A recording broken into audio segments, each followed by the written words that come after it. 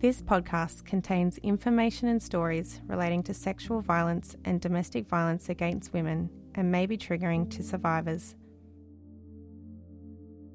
They would just go, "Oh, this is too hard." And if you don't have the support of the police, who do you have? I don't know. Yeah, I think the hardest part there was having to relay it over and over again. I told my story 13 times to 8 different services because there is no information sharing. The police officer was respectful, honest, and she didn't try to make me feel bad or undermine me. She just took it in, wrote it down, asked questions, and then gave me an idea about what the process might be if I decided to move forward with anything. You have to really ask one person who sends you to another person, who then sends you to another person, who gives you a phone number. The solicitor was like, you should really consider going to the police, but I was scared about it because I was like, what can I do about it? It's my word against his and no one will believe me, and there are lots of tales about how the police can be with DV. This podcast is part of a series which were created by women with lived experiences of intimate partner sexual violence and workers in the field of domestic violence and sexual violence. Intimate partner sexual violence, also referred to as IPSV, can be difficult to define, and for every woman who has experienced it, it can mean something different. For the purpose of these podcasts, we have come up with a definition that we hope is inclusive to all women and all experiences. Intimate partner sexual violence, IPSV, is any form of sexual assault that takes place within an intimate relationship, whether the parties are married or not. It includes rape, the use of force, threats or coercion to obtain sexual acts, shaming, and not respecting a person's sexual or physical privacy. All of these can be used to gain power and control over a partner within an intimate relationship. The information provided in this podcast contains no advice and gives general information only. Listeners should not act on the basis of any material in this podcast without obtaining specific expert professional advice about their own particular situation. The Nunda Community Support Group Incorporated expressly disclaims any liability howsoever caused to any persons with respect to any action taken in reliance to the contents of this publication. We hear from Jessica, who talks about how people responded when she first told them about the sexual violence.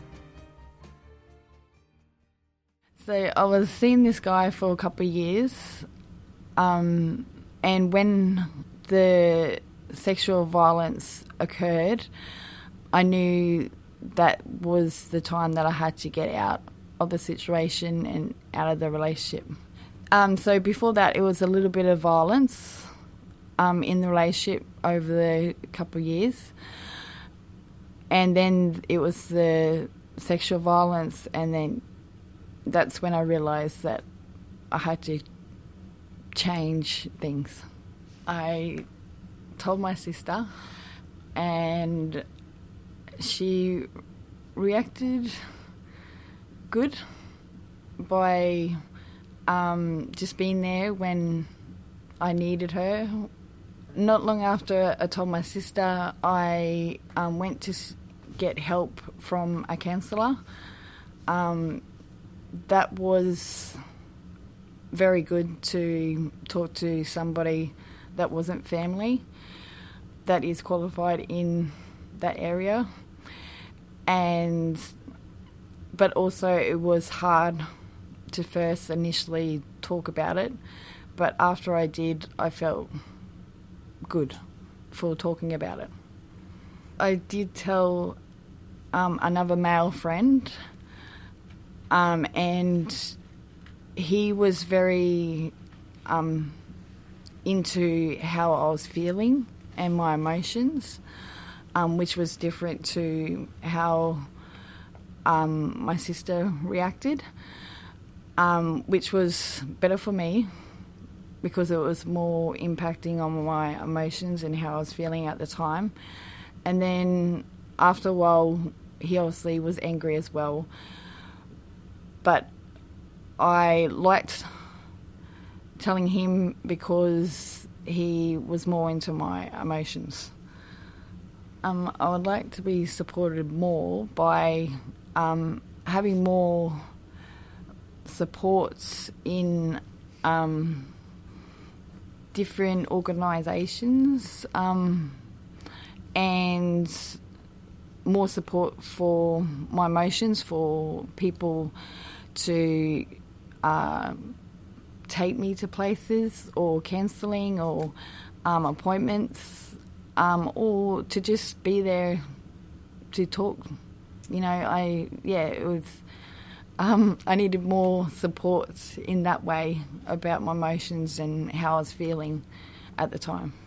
If you were someone who is going through sexual violence, the best thing would be to get help through a counsellor and to talk to someone you trust. So if you're listening and your family or a friend is going through this that you know of, maybe help them to take them to a counselling session, or just to be there as a friend or a family member, just to listen. I didn't seek legal advice about the sexual violence because at the time I didn't feel that I had enough support around me, and I needed that support to go through what I went through and the courts and that process.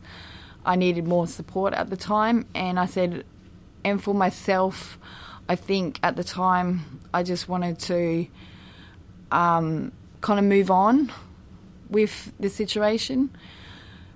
I also didn't go to the court process because I knew it was going to be a long process, and so I just wanted to kind of continue with my life and deal with the situation the best I could.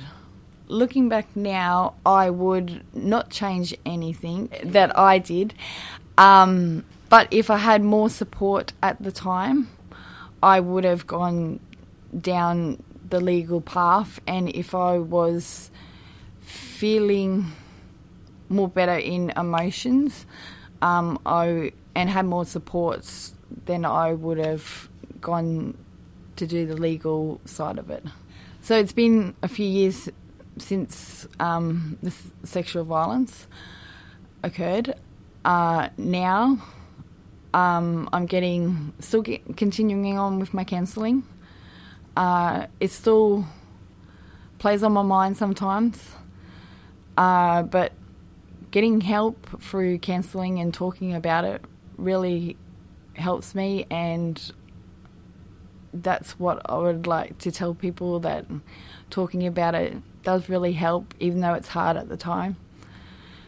I would like to tell people out there that might be listening to this that to talk to people that you trust, go seek counselling. Something else I would like people to know, that they're not alone, that it's a lot of people out there going through similar situation. And so you're not alone. You got lots of support. We hope you've been able to take something away from Jessica's story. We now hear from Lisa, a family support worker at the Nunda Neighbourhood Centre, who shares her insights into working with and counselling women who have experienced intimate partner sexual violence. Really going way back to my uni days, which is a few decades ago, when I did my placement there, a social work placement in a women's refuge. And that was back in the late 80s. And even then, I guess at that time, intimate partner sexual violence, as we're calling it here today, is not something that it wasn't named as such. And even though we knew that that was part of what happened in domestic violence, it wasn't really spoken about. So, and when it did come up, it was something that there was sort of a divide there, and it would be like, okay, well, this belongs to the Rape Crisis Center then. So there was that divide between domestic violence and sexual violence. But moving forward, at my current place of employment, where I've been for 26 years at the Nunda Neighborhood Center, I've been working with women over a long period of time around domestic violence, and the idea or the understanding of intimate partner sexual violence, while it's something that's often talked about in individual counseling sessions in the work that I do, and it's certainly something that I sit alongside women and help them with some of the processing of some of their memories and some of the things that have occurred around sexual violence in their domestic violence. For many years, it's not something that I actually initiated in conversations with women. It would be something I would respond to if they initiated it. And I think on reflection, there are probably a lot of women out there who I had seen over years where sexual violence would have been a significant part of their experience, but because I didn't initiate it, they probably didn't talk about it. And that might have something to do with that sense of feeling, I guess, a sense of shame that a lot of women talk about in regard to sexual violence, and also thinking that they're the only ones out there that had experienced it. Next we hear from Leona Berrie, manager of WWILD, a sexual violence prevention association, who discusses the specific challenges for women with intellectual disabilities seeking help for intimate partner sexual violence. My name's Leona, and I've worked in the violence against women sector for 8 years now, and I am the Secretariat for the Queensland Sexual Assault Network, which is a network of services around Queensland who are funded to provide sexual assault services. And I also currently manage WWILD, which is funded by state government to provide victim of crime support services and sexual assault services for people with an intellectual disability.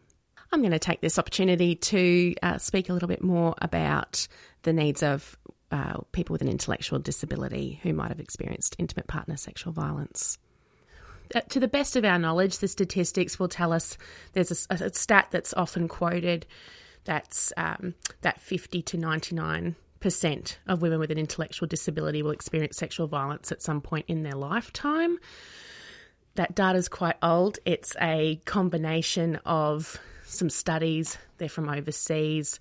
But even if we took that at its most conservative estimate, I think that's quite a shocking statistic. And like intimate partner sexual violence more broadly, I think we don't have good data generally about people's experiences of that. So similarly for women with disabilities, the picture is unclear, but my personal suspicion is that it would be quite high. So things like the Australian Bureau of Statistics conduct a personal safety survey, and there are challenges with accessibility for who gets to answer those questions for women with disabilities more broadly, and particularly once you then start looking at women with an intellectual disability, I think there'd be real methodological questions over how those women are included in that data collection process. So I would say that generally women with an intellectual disability would receive fewer opportunities to receive information about violence more broadly, but then especially once you drilled it down to something like intimate partner sexual violence. So having a language to describe what's happened is a barrier. Knowing that it's something that is not okay is a barrier. That might not have ever been really explained, or never had an opportunity to have a conversation that actually isn't just part of a normal relationship or sexual relationship. Then knowing that there might be somewhere I could talk to about that, working that out, finding that number, and then having the guts to actually make that contact. So while those are probably all things that could be said about the general population as well. I think just that it's intensified. I think if you're starting from a point where you might not even have had some of those basic conversations to then launch that discussion around intimate partner sexual violence from. I think there's probably fewer, I think some of these discussions about intimate partner sexual violence happen in kind of women's only spaces as well, or like between women, and it's when you kind of get to those intimate discussions more generally that some of that stuff comes up. And I would say that women with an intellectual disability don't have quite the same opportunities to have those kind of connections as well, so may miss out on some of that intimate discussion that can happen where those issues kind of get touched on and experiences shared as well. So women with a cognitive or intellectual impairment, if they are going to make a statement to the police, our advice is always that they should be asking, or their advocate should be asking, for what's called a 93A interview. So that's the same kind of interview so it's trained police who also interview child witnesses. So it's the same kind of training. So the idea that it's a video recorded interview, that the style of questioning is much more open, allowing the person to tell the story, or tell what happened with less reliance upon the format of a written statement, which is very much relies on a very sequential telling of events, which a lot of people with cognitive and intellectual impairment will find particularly challenging. So that would be one of the things that's not always easy to access, sometimes, particularly if when you present to the police, you don't appear obviously disabled, for lack of a better language around that. If it's not obvious to the person standing at the counter, a level of advocacy is sometimes required. But that we would always suggest that that's the best opportunity for people to give their best evidence. And then what happens is that if it does then proceed to court, that is the person's primary testimony. The video gets played. They still have to answer questions in a cross-examination on that, but they don't have to then retell the story. That's their first telling of that. And sometimes for people with a cognitive or intellectual disability, the retelling of the story is quite challenging because there's ways for that to then be interfered with or influenced that may be experienced a bit more intensely than others. So similarly, once people are at court, hopefully whenever it's something to do with sexual violence more generally, but I think particularly for intimate partner sexual violence, we would be hoping and we would be advocating that they receive all the special witness provisions, so not requiring to be in the courtroom with the alleged perpetrator, being able to give their evidence from a separate room, or if those facilities aren't available, then at least the use of screens and things like that, so that people don't have to look at their perpetrator whilst giving their evidence. So if you're a woman with a disability, and particularly an intellectual or cognitive disability, WWILD would be an option for you, particularly if you live in Brisbane, Logan or Caboolture. And if you wanted to know a little bit more about WWILD, you could go to www.wwild.org.au. So it's WWILD with 2 W's, just to be tricky. Otherwise, I would still encourage people to access the normal points of support. So that might be the local sexual assault service, that might be their local domestic or family violence support service, or any of the normal sort of hotline numbers like your 1-800-RESPECT or your DV Connect type numbers, because it might be that starting point to just begin to have that conversation without feeling pressured to take any steps at all, really, whether you want to or not.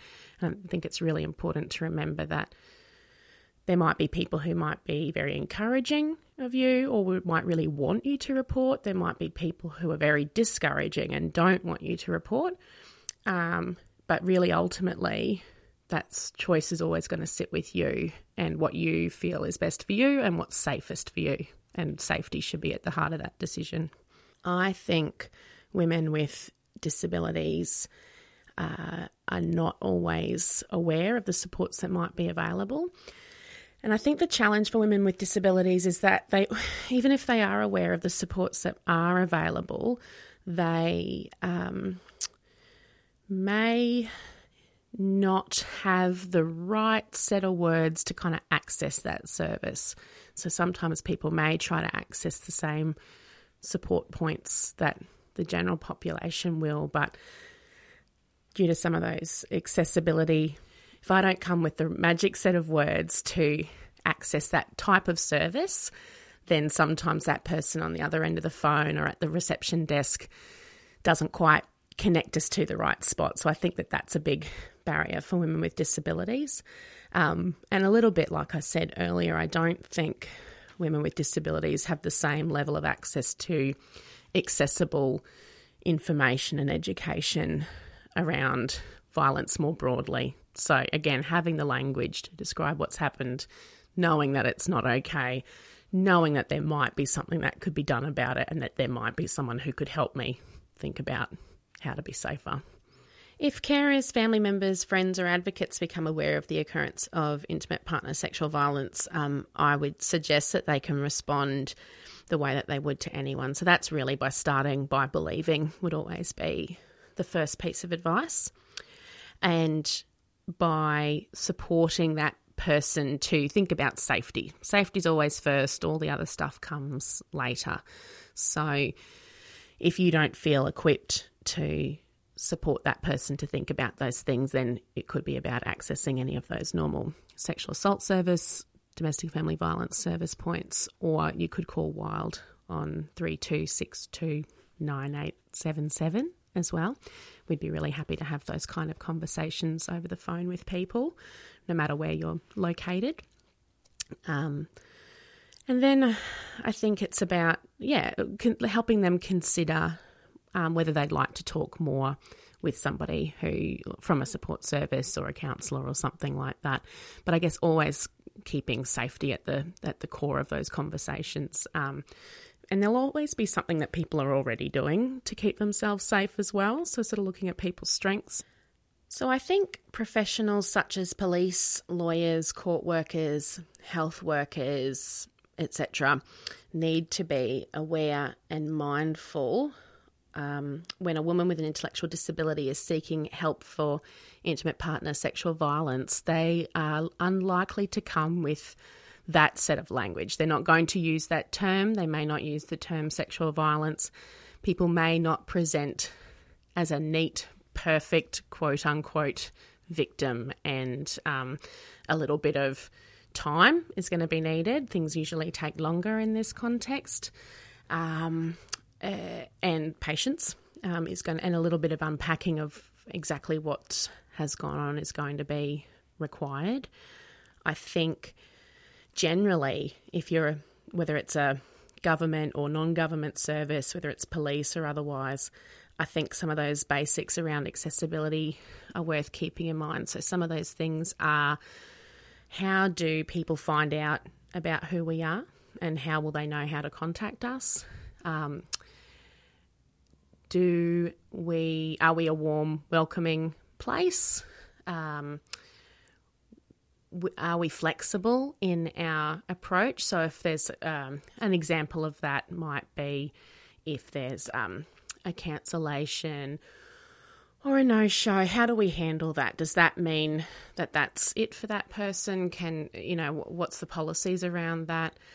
Is there a capacity to meet people where they are? A big accessibility issue for lots of people, but especially if you're someone with a disability, is transport. Needing to get to a centre-based service is often a challenge.